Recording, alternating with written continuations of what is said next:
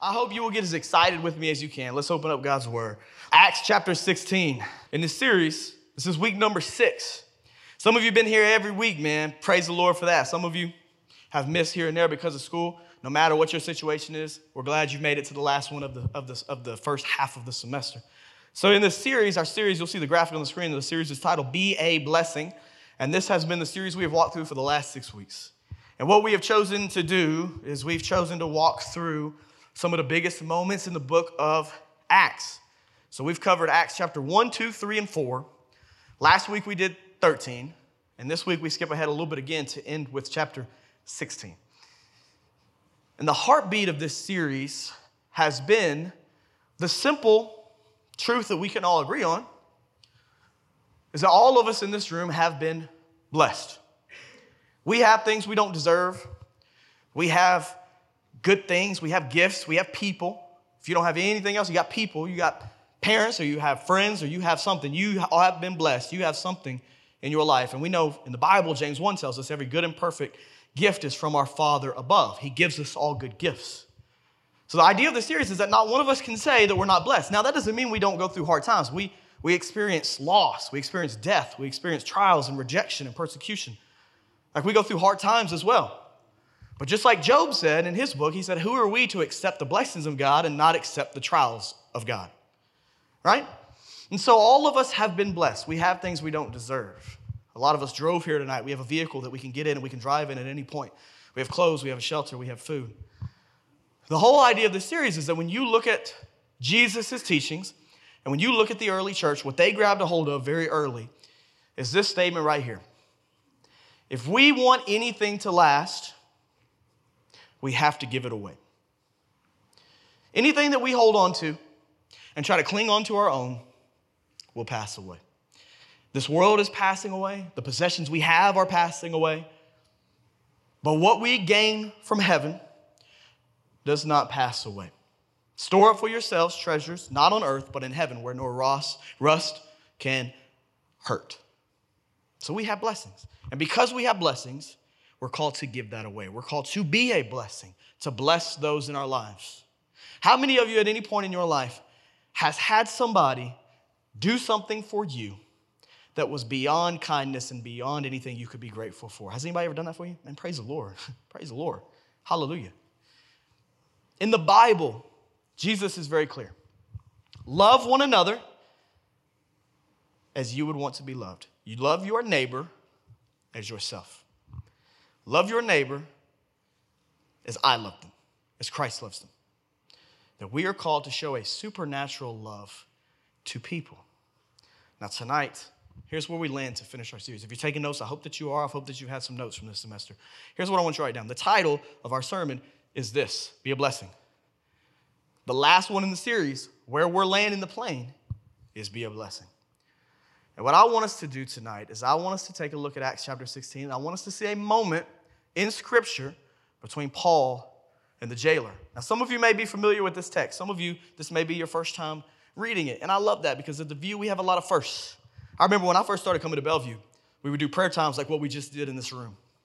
We'd do prayer times in the room. Pastor would say, hey, get with somebody and pray with them. I remember being really afraid the first time I did it. And I remember early on, I was like, man, I don't understand why we do this. This is like a meet and greet. I was like, why are we getting in groups? Why are we praying? I was like, this is a filler for the service. I used to judge whenever we would do it. I was like, oh, we need something else to do for time, right? Like, let's get together with people and pray. Until I did it at the View one time at our old building. I said, hey, man, tonight I feel led. Let's pray in groups, give with somebody you know. And I wasn't planning to do that. So that night we got in groups to pray. I thought it was really cool. It was really sweet. I enjoyed doing it in the service and giving people a real opportunity to be known in the service, to actually speak and share prayer requests. But I didn't realize the weight of it, and maybe this is your story tonight. I didn't realize the weight of it until somebody came up to me after the service, and they said, man, I didn't know who they were. I said, yeah, what's going on? Talk to me, And they said, that was my first time. I said, for real? First time at the View? That's awesome, man. Glad you're here. They said, no, I don't think you understand. That was my first time ever praying out loud in front of somebody else. They said, that's, for me, huge. Because to be known, to speak, even to somebody you don't know, to open up and share prayer requests is a blessing. And it gives you the opportunity to be a blessing to somebody else. It's the tiny, tiny things that make a difference. Well, in this moment in Acts, what we're going to see is Paul and Silas are in prison. And for them, they got chains on. They're locked up. They can't go anywhere. None of us in here would wish to be in prison. This is not a circumstance any of us want. We're not jealous of their situation. We're not jealous of their circumstances. Every single one of us in here love our freedom. In fact, even more than that, we love our personal freedom. We don't want anybody to tell us what to do. And they're chained up. They're locked up. And an amazing moment is going to happen between Paul and Silas and the jailer. And it's a moment that I hope we learn from and can take with us into this week. So if you will, look with me at chapter 16, and let's start reading what happens tonight in the journey of Paul and Silas. Now, this is chapter 16. We're going to start in verse 25. It says this: about midnight, as they were in jail, Paul and Silas were praying and singing hymns to God. It's not just Paul and Silas there. They'll look at the next sentence. And the prisoners were listening to them. Verse 26 says, suddenly there was such a violent earthquake that the foundations of the jail were shaken, and immediately all the doors were open, and everyone's chains came loose. This is an amazing supernatural moment. When the jailer woke up and saw the doors of the prison standing open, he drew his sword and was going to kill himself since he thought the prisoners had escaped. And let me remind you why. At that time, any jailer or any guard who had prisoners escape on their watch, they were put to death. So when this jailer realizes what has happened, when the jailer realizes that Paul, Silas, and the other prisoners are about to escape, he realizes they're going to take his life if he doesn't. So that's what's at stake for him. So he draws his sword and he's about to kill himself. But miraculously, Paul and Silas don't leave. Look at what it says. Even though they have this moment of freedom, verse 28 says, but Paul called out in a loud voice, don't harm yourself, because we're all here. Now, can you imagine being the jailer? We always put ourselves in Paul's shoes. Imagine being the jailer. The prison doors come open. You realize your life's over. You're going to be put to death. And you hear criminals, the prisoners, tell you, hey, don't kill yourself. We're still here. We haven't gone anywhere. Can you imagine how sweet that would have been to the ears to hear in this moment? And this is how sweet it was to the jailer's ears. Look at how he responds immediately. Look at this. This is very fascinating. Verse 29, the jailer called for lights, rushed in, and it says he fell down trembling before Paul and Silas. Verse 30, he escorted them out and he said this, one of the best questions you can ever ask in your life. Sirs, plural, what must I do to be saved? What must I do to be saved? If you're a Christian, do you remember when you asked that question about your life? When your sin became so heavy to the point which you realized you couldn't pay for the payment of that sin, that you needed somebody else, perfect and sinless, to pay the payment for your sin. Do you remember when you asked this question, what must I do to be saved? Do you remember who told you the gospel of Christ, that somebody has died for you, that you can't pay that payment, but by the shed blood of Jesus, there is hope and there is redemption for you. And then if you remember when you asked this question, if you remember when you got saved, does it still bring you joy or are you numb to it?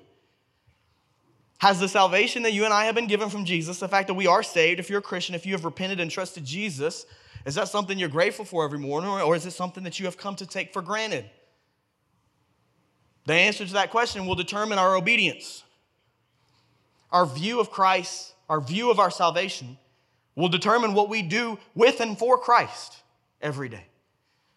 If you wake up in a state where, man, God was supposed to save me, I've been doing this Christian life for a while, it's supposed to happen, then you'll go through your life and Jesus won't really be somebody worth listening to because you've fallen out of love with your first love, as he said in Revelation.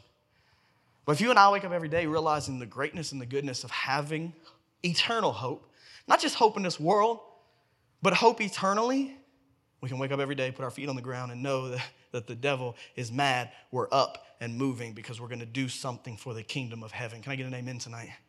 Are you grateful? Or are you numb to it? This is the best question you can ask in Scripture. Let's keep going. He says, sirs, what must I do to be saved? Here's an incredible response for those who don't know Jesus. They said, believe in the Lord Jesus, and you will be saved. The gospel is not just for you, it's for you and your household. And they spoke the word of the Lord to him along with everyone in his house. This is amazing. Verse 33, he took them the same hour of the night, washed their wounds. Right away, he and all his family were baptized, showing publicly that they had gotten saved. And then verse 34, it says, he brought them into his house, set a meal before them, and rejoiced because he had come to believe in God with his entire household. Isn't it an amazing thing to see somebody get saved and then take the gospel back to their family? Isn't that amazing? So let's talk about a few things from this that stand out to me, and we'll see what stands out to you. Here's number one that stands out to me when I study this. Be a blessing no matter your circumstances. Be a blessing no matter your circumstances. I believe this is a great truth from Acts chapter 16. I believe it's a great truth from Scripture as a whole when you look at the entire Bible. That the first thing we can learn from Paul and Silas in this moment is to be a blessing no matter our circumstances. What I've always loved about this text is that at the very beginning at midnight, when they're in jail, they're praising and they're worshiping God. By our standards, they haven't been blessed yet. They're still in jail. They're locked up. There's no hope, it looks like. They've been serving Jesus, and it's led them to a jail cell. They've been doing the right thing, and while the wicked prosper, the righteous, it seems, are in jail. And yet still at midnight, they are praising and worshiping, and nothing is going to stop them from praising and worshiping. And this is an incredible reminder as we look at our series as a whole, isn't it? As you look back over the 5 weeks that we've had, as we've walked through Acts, and we've talked about Peter and John, seeing the lame man go from limping to leaping, right? From paralyzed to praising. It's an amazing thing to think about this great truth, that your circumstances don't dictate your worship. That's an amazing thing. Students, lean in with me. Don't miss this. It's an amazing thing to realize that your circumstances should not dictate your worship. But here's the great truth. Your worship has the power to dictate your circumstances. What that means is your posture and your view of God and the way you choose to live and the way you choose to praise has the power to change your circumstances. But the great thing about the character of God is that our circumstances don't change the character of God. And that's what they realized in this jail cell. They realized that, hey, even though our circumstances are tough, our God is the same. And maybe that's your word tonight for you. That even though your circumstances are tough, your God is the same. We same God tonight. That we have the same God who led Moses and the Israelites through the wilderness, through the Red Sea, is the same God you know and you love and who loves you. Same God. So hear me, no matter what you're going through tonight, no matter what trial or hardship, I'm not downplaying it, believe me. I understand. However, your circumstances do not change the character of God. It's the character of God that will get you through your circumstances. It's Him being your rock solid foundation. That's why you can praise in any situation. That's why you can praise. You heard me mention Job a minute ago. Nobody suffered in the Bible like Job except Jesus. Job suffered, lost everything, and still he chose to cling a hold to the Lord and to do what was right. And in the end, he found favor because of that. I think about Nehemiah and the persecution that he faced as he tried to do God's will. God called him to go rebuild the wall of Jerusalem, and immediately he faces opposition when he's there. Students, we should not be surprised when we do God's work in a fallen world, that fallen world retaliates back. When you choose to be faithful to God, the world is going to oppose that. Now think about Paul, who, and I don't have this on the screen, but I think about Paul in Acts chapter 20, what we're not going to get to in this series, sadly. He says in Acts 20, verse 24, an amazing verse, you may be familiar with it. He says this in Acts 20, 24, "But I consider my life of no value to myself. My purpose is to finish my course in the ministry I received from the Lord Jesus, to testify to the gospel of God's grace." That for Paul, he had come to this eternal perspective in his life that he wasn't living for circumstances anyway. Circumstances were not what he was chasing. Do you hear what I'm saying? I think some of us are missing it still. I might be missing it. Hear me. Whether we realize it or not, a lot of us are chasing circumstances. Here's what I mean. We're trying to escape worry and stress. And we think if I can just get over this thing that's stressing me out, then life will be all good. We're chasing a circumstance. We're chasing an external situation. Man, if I can get rid of this one coworker that won't shut their mouth, that just annoys me, makes me go crazy. If this one coworker just quits or gets transferred, my life would be great. We're chasing a circumstance. Man, if I can just get the money that I feel like I need, if I can just get the job I feel like I want, we're chasing a circumstance. Those things aren't bad to pursue, but I'll tell you this, they make a really, really bad God. Your job can be a great job. It's going to make a really bad God. Your friends can be great friends. They're not going to be good at being God for you. How can you and I put them in that place? See, we're chasing circumstances. Paul got to a point in his real life where he realized circumstances, Asaph, are not what I am chasing. I am not chasing after any circumstance. I'm not chasing after any season. I'm not chasing after trials to go away so that I can have peace. Paul was chasing after Christ because he realized in Christ his circumstances don't have any power over him. That's why some of us in this room feel like however the day goes is how we go. And man, that's a tiring way to live. It's tiring for you to base your day on how your coworkers are doing. It's hard for you to base your day on how your trials are doing. It's hard for you to base your day on the money you got in your account. It's hard for you to base your day on how people are responding to you on social media. Why? Because that fluctuates up and down. You're going to have a lot of good days and you're going to have a lot of bad days. But in Christ, he is the same yesterday, today, and tomorrow. Your rock and your foundation, they do not change when you have Christ. And when you are standing on Christ, your circumstances truly do not matter. That's why Paul and Silas are at this point where they can praise in prison. It's not that they're happy to be in prison. It's that their circumstances don't have any power over them. Christ has all the power. And if he has called you to be persecuted for your faith, then you trust him in that. And you hold on to that. And when he calls you to the mountaintop when everything is going great, praise him for it. Because no mountaintops last forever and no valleys last forever. But God does, and he's in both of them. And he loves you in both of them. And he's faithful in both of them. And he's walking with you in both of them. So no matter your circumstances, the great challenge for us is to be a blessing. Because Paul and Silas, though they don't know it, remember, we have the knowledge of reading the whole thing. As they're sitting in prison, they don't know that the prison is about to shake and open. They don't know the outcome of this situation. All they know is the God of their situation. They don't know that a freedom is coming like this. They don't know the prison's about to shake. They're just praising him because he's with them.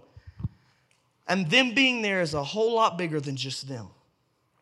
Because in this moment, as they're content right where they are, as they're praising God, that's when God chooses to shake things up. Man, college students, I want to tell you, there is a real possibility that whatever circumstance you're in right now, think about the one that you have, the thing that's hanging over your head, the trial, the worry, the thing that's hurting you, the external situation you're in. There's a real great possibility that you are in that moment right now because God wants you to lean into him. I'm not saying God causes everything bad for you, no. But when trials do happen, because we live in a fallen world, that it's in that moment, God is saying, would you depend on me and not you? Maybe he's saying to you, don't place your faith on just escaping that circumstance. Place your faith in me in the midst of that circumstance and watch what I do with it. So Paul and Silas, they're praising, they're worshiping. Prisoners are listening. Their circumstances don't dictate their joy. Their joy is rock solid. Is that you tonight? Or are you as up and down as the waves? Are you high and low? Man, whatever happens to you that day, that's how you're going to be. And the sad part about a series like this, about being a blessing, about serving others and loving others, is when you put your faith in circumstances and they go wrong, you and I won't be a blessing to anybody. When our faith is in our circumstances, when our faith is in things going well, we will always resort back to selfishness. Whenever our eyes aren't on God, when our eyes are on our trials, we always resort back to selfishness. We miss people around us. We miss the reason why we're around annoying coworkers. We miss the reason why we're in a college classroom. It's all about getting the grade, isn't it? Whenever you're stressed, whenever you're anxious about school and getting that degree and getting the grade you want, and that's your God, that's all you can see in that moment. It sure is hard to share the gospel with classmates, isn't it? You're just in there with AirPods trying to make it through, trying to get the grade, trying to get the degree. And then you get the degree and you look back on it and you're like, man, this is great, but God had me in those classrooms for a reason, and I sure didn't miss it while I was there. I won't ever see those people again. You go through your job, and you work there, and you've got these coworkers. And sometimes you talk good about them. Sometimes you talk bad about them. And then one day they're not there no more. Their life was taken. And you realize, man, every day I had with them that I thought was such a burden was actually a blessing because God was putting me right there as the one to share the gospel with them. And I missed that opportunity because I was thinking about what they did for me, which I didn't like, not what I could do for them, which could change their life. Can you and I, when we are built on Christ, be a blessing no matter our circumstances? You look at Scripture. Jesus, as he is hanging on the cross, as he has been crucified, as he is giving up his life, you were on his mind. And I think about the moment where he was carrying his cross, and they're spitting him and they're mocking him. And I think about the moment where Jesus prays. In the worst earthly, the worst physical situation you can be in, he's about to be crucified, and he prays, Father, forgive them, for they don't know what they do. I think about my life and how Jesus can be in the midst of a crucifixion and still be a blessing enough to pray for the ones crucifying him. And you and I, because we're in it together, you and I can't get out of our own way to tell somebody about Jesus when we're having a bad day. College students, there is so much more to the Christian life, and there's so much more to your life. There is so much more to your life than what meets the eye. There is a supernatural reason for everywhere you go, every role you have, every class you're in, every job you work, every room you enter. I'm not over-exaggerating when I tell you every room you enter, there's a supernatural reason for why you are there. There is no place you go that God does not have a plan for how he can use you in that space. No place. Everywhere you go, God is looking, how can I use him? How can I use her? The gospel didn't start with you, and it sure shouldn't end with you. It shouldn't end with me. So let me ask you, can you and I say this? Can we be a blessing to family no matter our circumstances? Can we be a blessing to classmates no matter our circumstances? Can we be a blessing to our neighbors? Can we be a blessing to our coworkers? Can we be a blessing to somebody else here tonight, no matter our circumstances?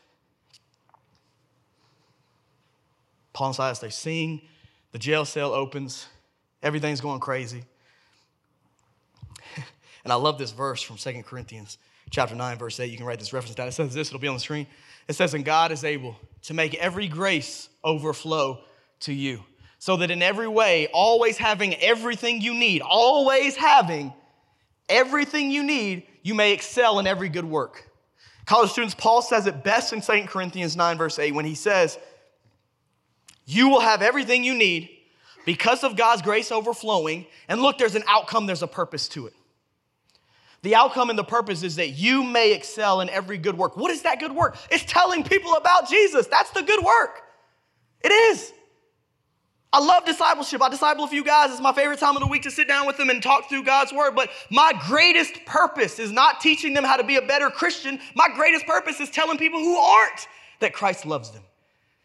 And everything else that flows from that is amazing. He says, you will not be short on every good work. That good work is loving your parents when they don't give you what you need.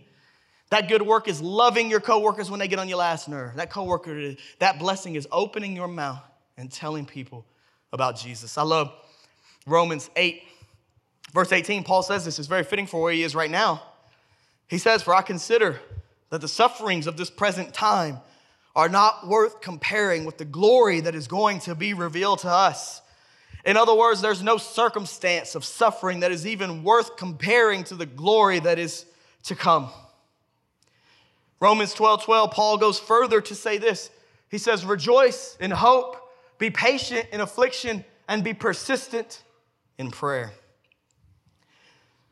One of the verses that I read when I was at a public park, 21 years old, the day after Christmas, deciding whether I was actually going to try Christianity all the way in.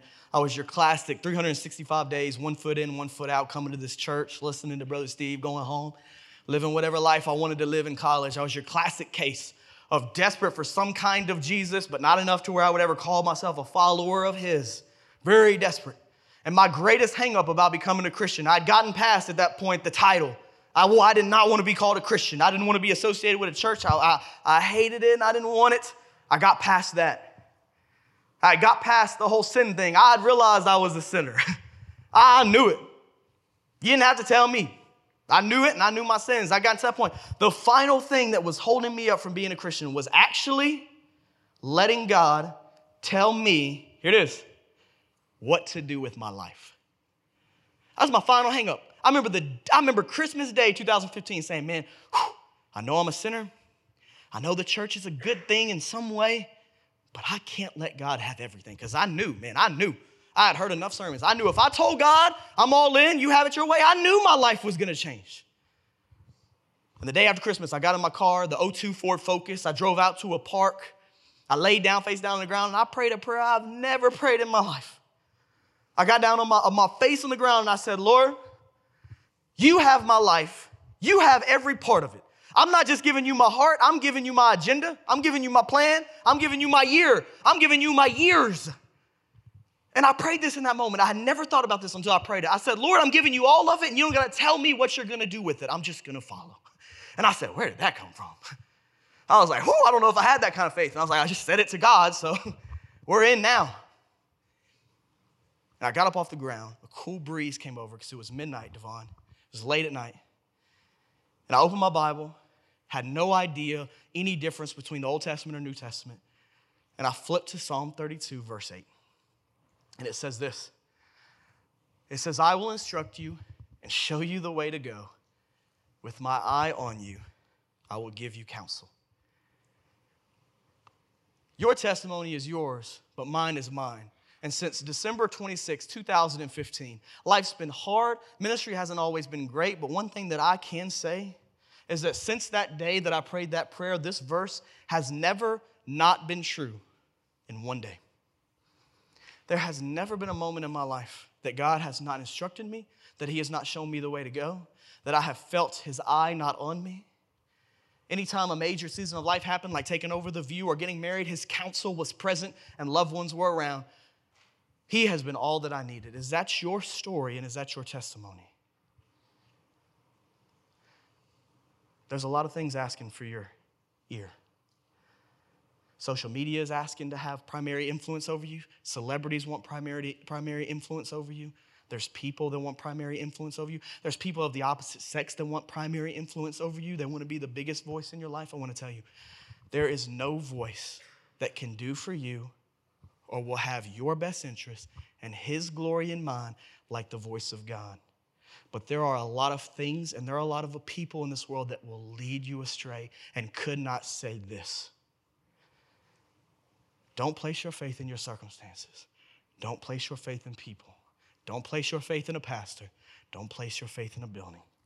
Place your faith in God, and every circumstance is worth rejoicing.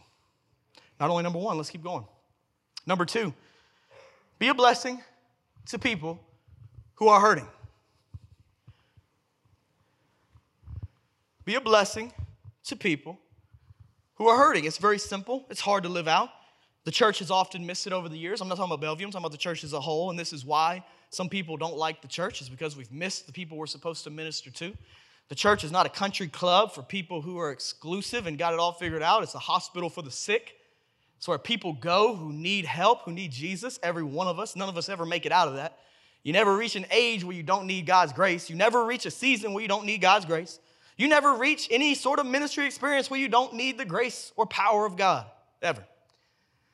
And so be a blessing to people who are hurting. Now, look with me here. Let's reread verse 27. It says, when the jailer woke up and saw the doors of the prison standing open, he drew his sword and was going to kill himself since he thought the prisoners had escaped. Verse 28 says, but Paul called out in a loud voice, don't harm yourself because we are all here.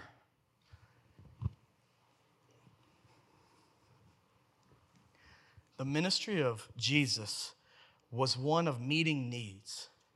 Everywhere Jesus went, he met needs. He met physical needs, he met emotional needs, and most of all, he met spiritual needs. He has provided for us hope, freedom, and salvation most of all. Jesus came to this earth for the sick, for those who have sinned. And Romans 3:23 says, for all have sinned and fallen short of the glory of God, which means all of us are in need of the great physician. All of us are in need of the great Messiah, the one who can save us.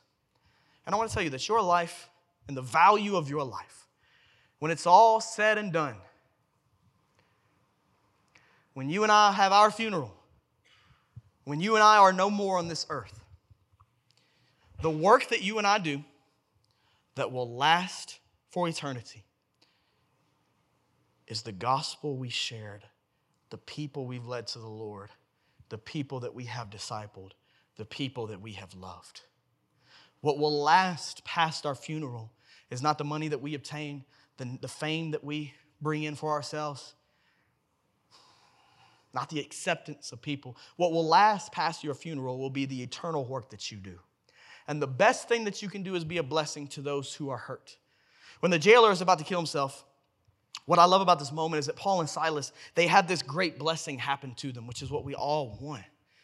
All of us in here, if we're honest tonight, I hope we'll be honest and raw in this place. All of us want so badly to be blessed. I do. I ain't got no shame in saying it. I love when God blesses me. I love when my car starts. That's a blessing. When the old Ford Explorer makes it upstage, that's a blessing. Thanks, D-Coat. Been driving him around too. I love when the Lord blesses me with something I'm not expecting. I love when he brings somebody into my life that's kind and sensitive and wants to be my friend. I love when the Lord blesses me, and you love when the Lord blesses you too. And please don't read the Bible in this moment and miss the blessing God's offering. They have no other option. They got guards watching. They're chained up. They're in a jail cell. They have no other option. When the door is open, okay, imagine being in that moment. That's truly one of the greatest blessings you could have. God has just freed these people when nobody else could free them. I mean, that's amazing. And I don't know about you, but I think if I was in that jail cell, I would have beat Silas out. I would have been far out of that jail cell before they even turned the lights on. I would have been gone like, well, God has offered this blessing. Woo, let me take it. Like, I'm not going to turn this down. I'm not staying in here when God's opened these doors. And when he does that, we jump on the blessings he gives us in our life today. When somebody wants to bless us financially, we don't sit and think about it for a minute. Somebody doesn't come to us with an envelope and say, hey, man, I really wanted to give you a gift today. And we're like, let me really process this and see if I need it. Do you mind if I pull up my budget and see how I'm looking? We like, hey, praise God. You got anything else in there you want to bless me with? I'm like college student, I'm trying to eat. We take the blessing. And Paul and Silas, they don't take it. By our standards, they stay.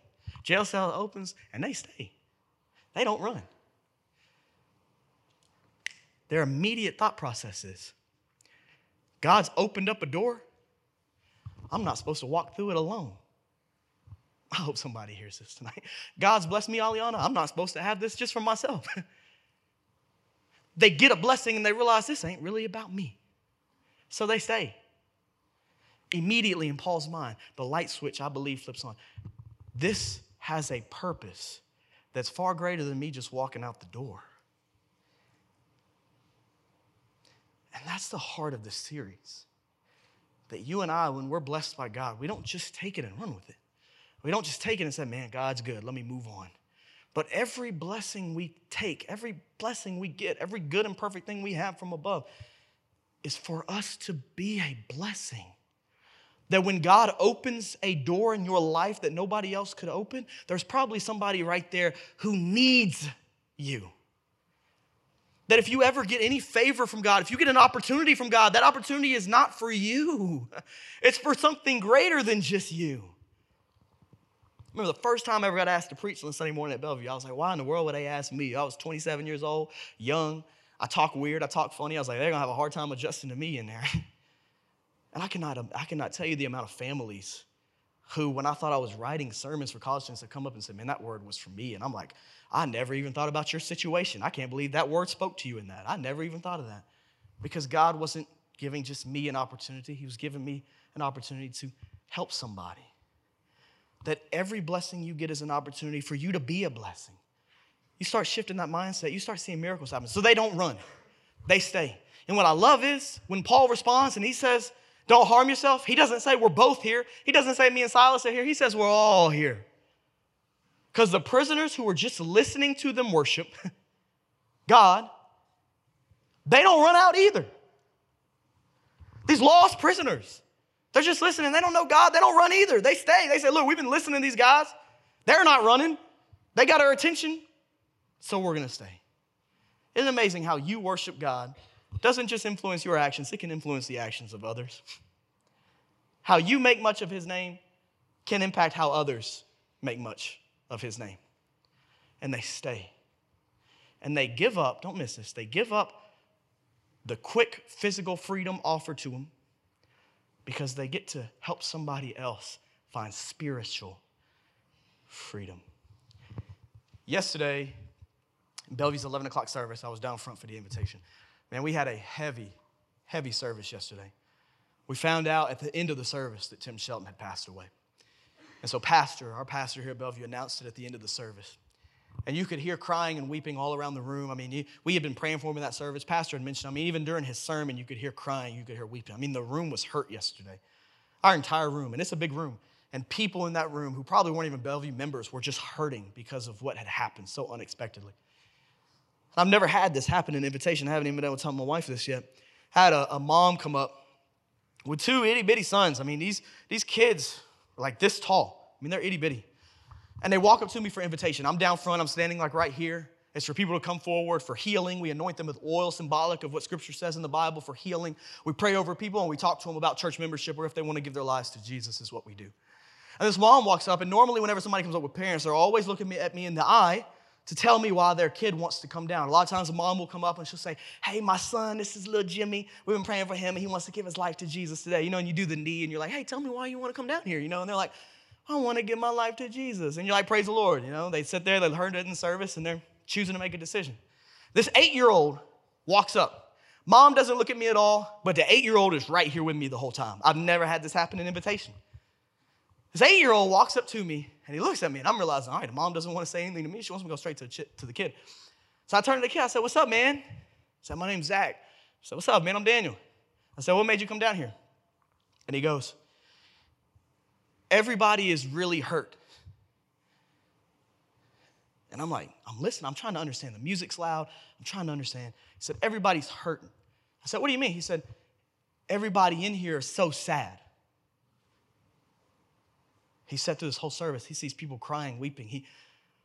You don't know what kids understand until you have a conversation with them sometimes. He said, everybody's hurting. I said, yeah, man, they are. And he says this to me at 8 years old. He says, I want to pray for people to stop hurting.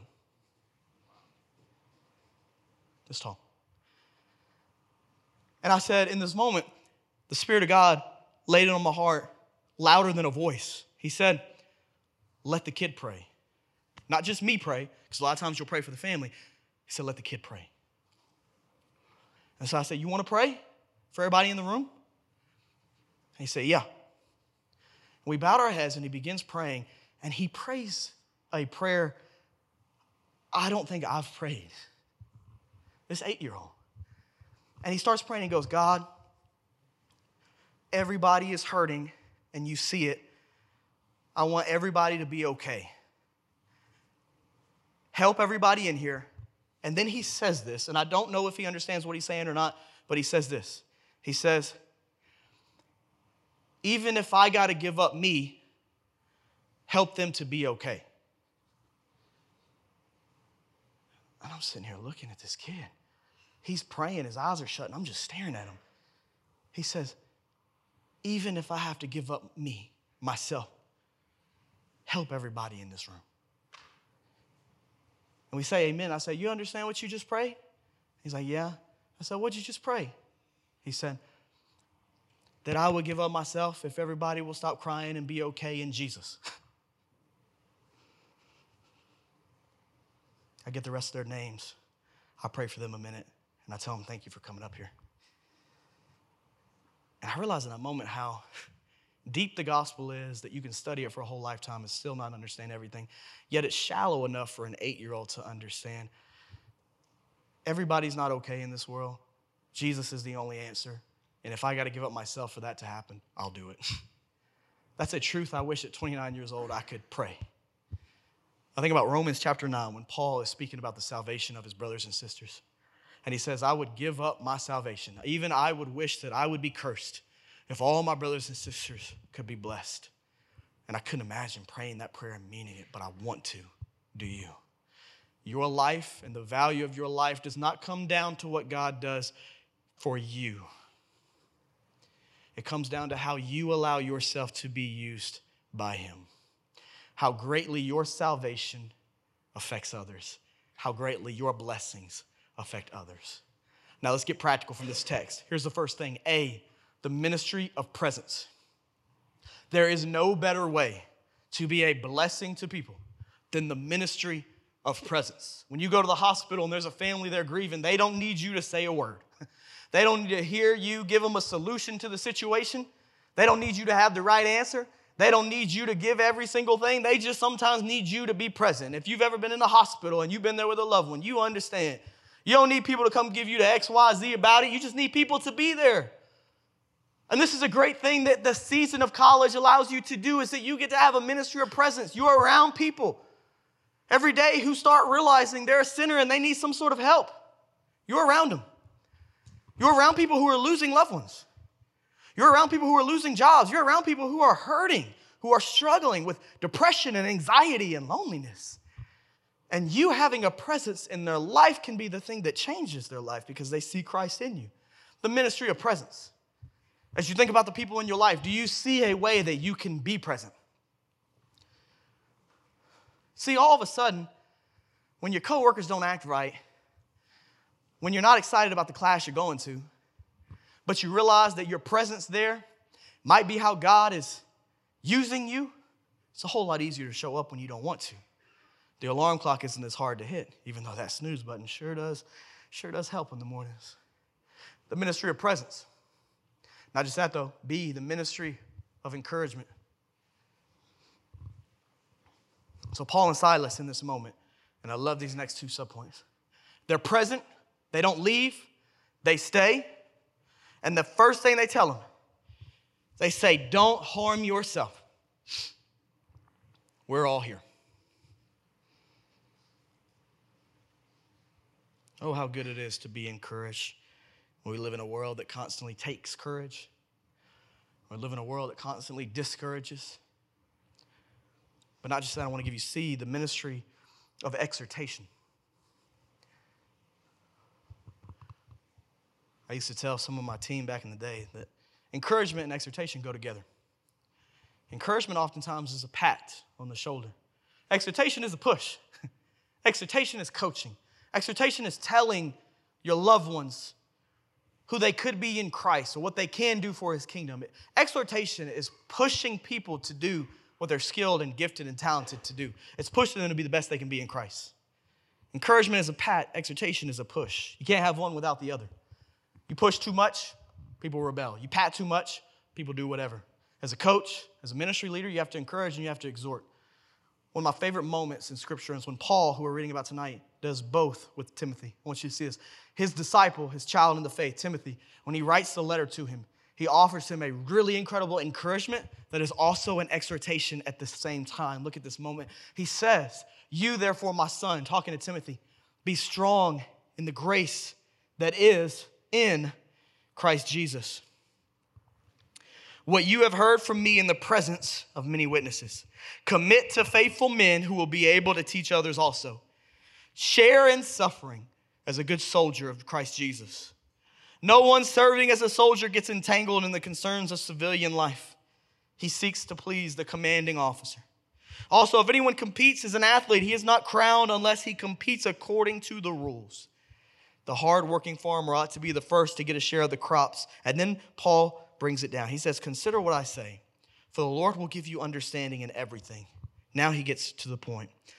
Remember Jesus Christ, risen from the dead and descended from David, according to my gospel, for which I suffer to the point of being bound like a criminal. He's literally in jail as we read tonight.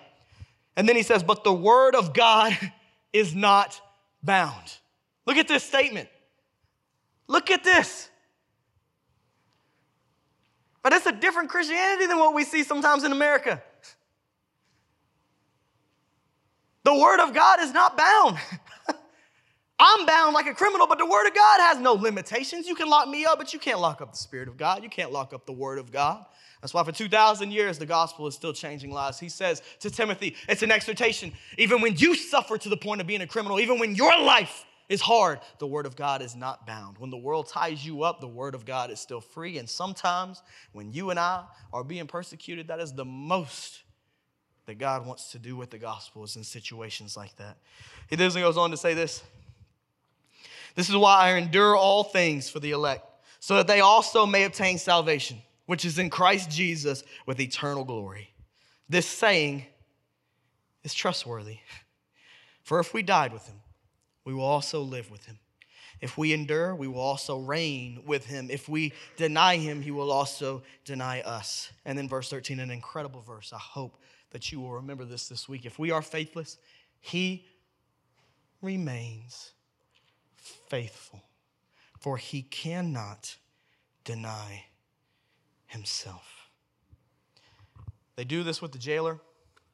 The jailer says, what must I do to be saved? And the jailer's entire life and the entire trajectory of his family changes because he meets Jesus Christ and he receives the gospel. An entire household, an entire generation is changed because the gospel of Christ knows no bounds. How can God use you? We talked about being on mission last week. A lot of you raised your hand for it. We talked about being a missionary. How can God use you in people's life to be a blessing? Not just to encourage, not just to exhort, but to do this. Number 3, if you be a blessing, you'll lead people to Christ. That is the great outcome. This is what will happen. This is the greatest blessing. If you be a blessing, you'll lead people to Christ. It may take months, it may take years. You will see the fruit of your labor. If you love them when nobody else is loving them, if you're present when nobody else is present, if you encourage and exhort when nobody else wants to encourage and exhort them, if you verbally tell them the gospel and then you also tell it by the way you live, I guarantee you, you will directly see people ask you this question: what must I do to be saved? That people would look at your life and see a radiating joy and say, how do I get that for myself? You'll see people get saved. Students, I hope that this series stays with you a lot longer than just 6 weeks. I hope that this series will shape and mold the way you live for years to come. That in everything you say and do, your life is not yours. It was purchased at a cost. And that cost was Jesus and his blood. And he loves you. He has a plan for you. Romans tells us that he is working all things out for your good and for his glory. And he is working out whatever you have right now.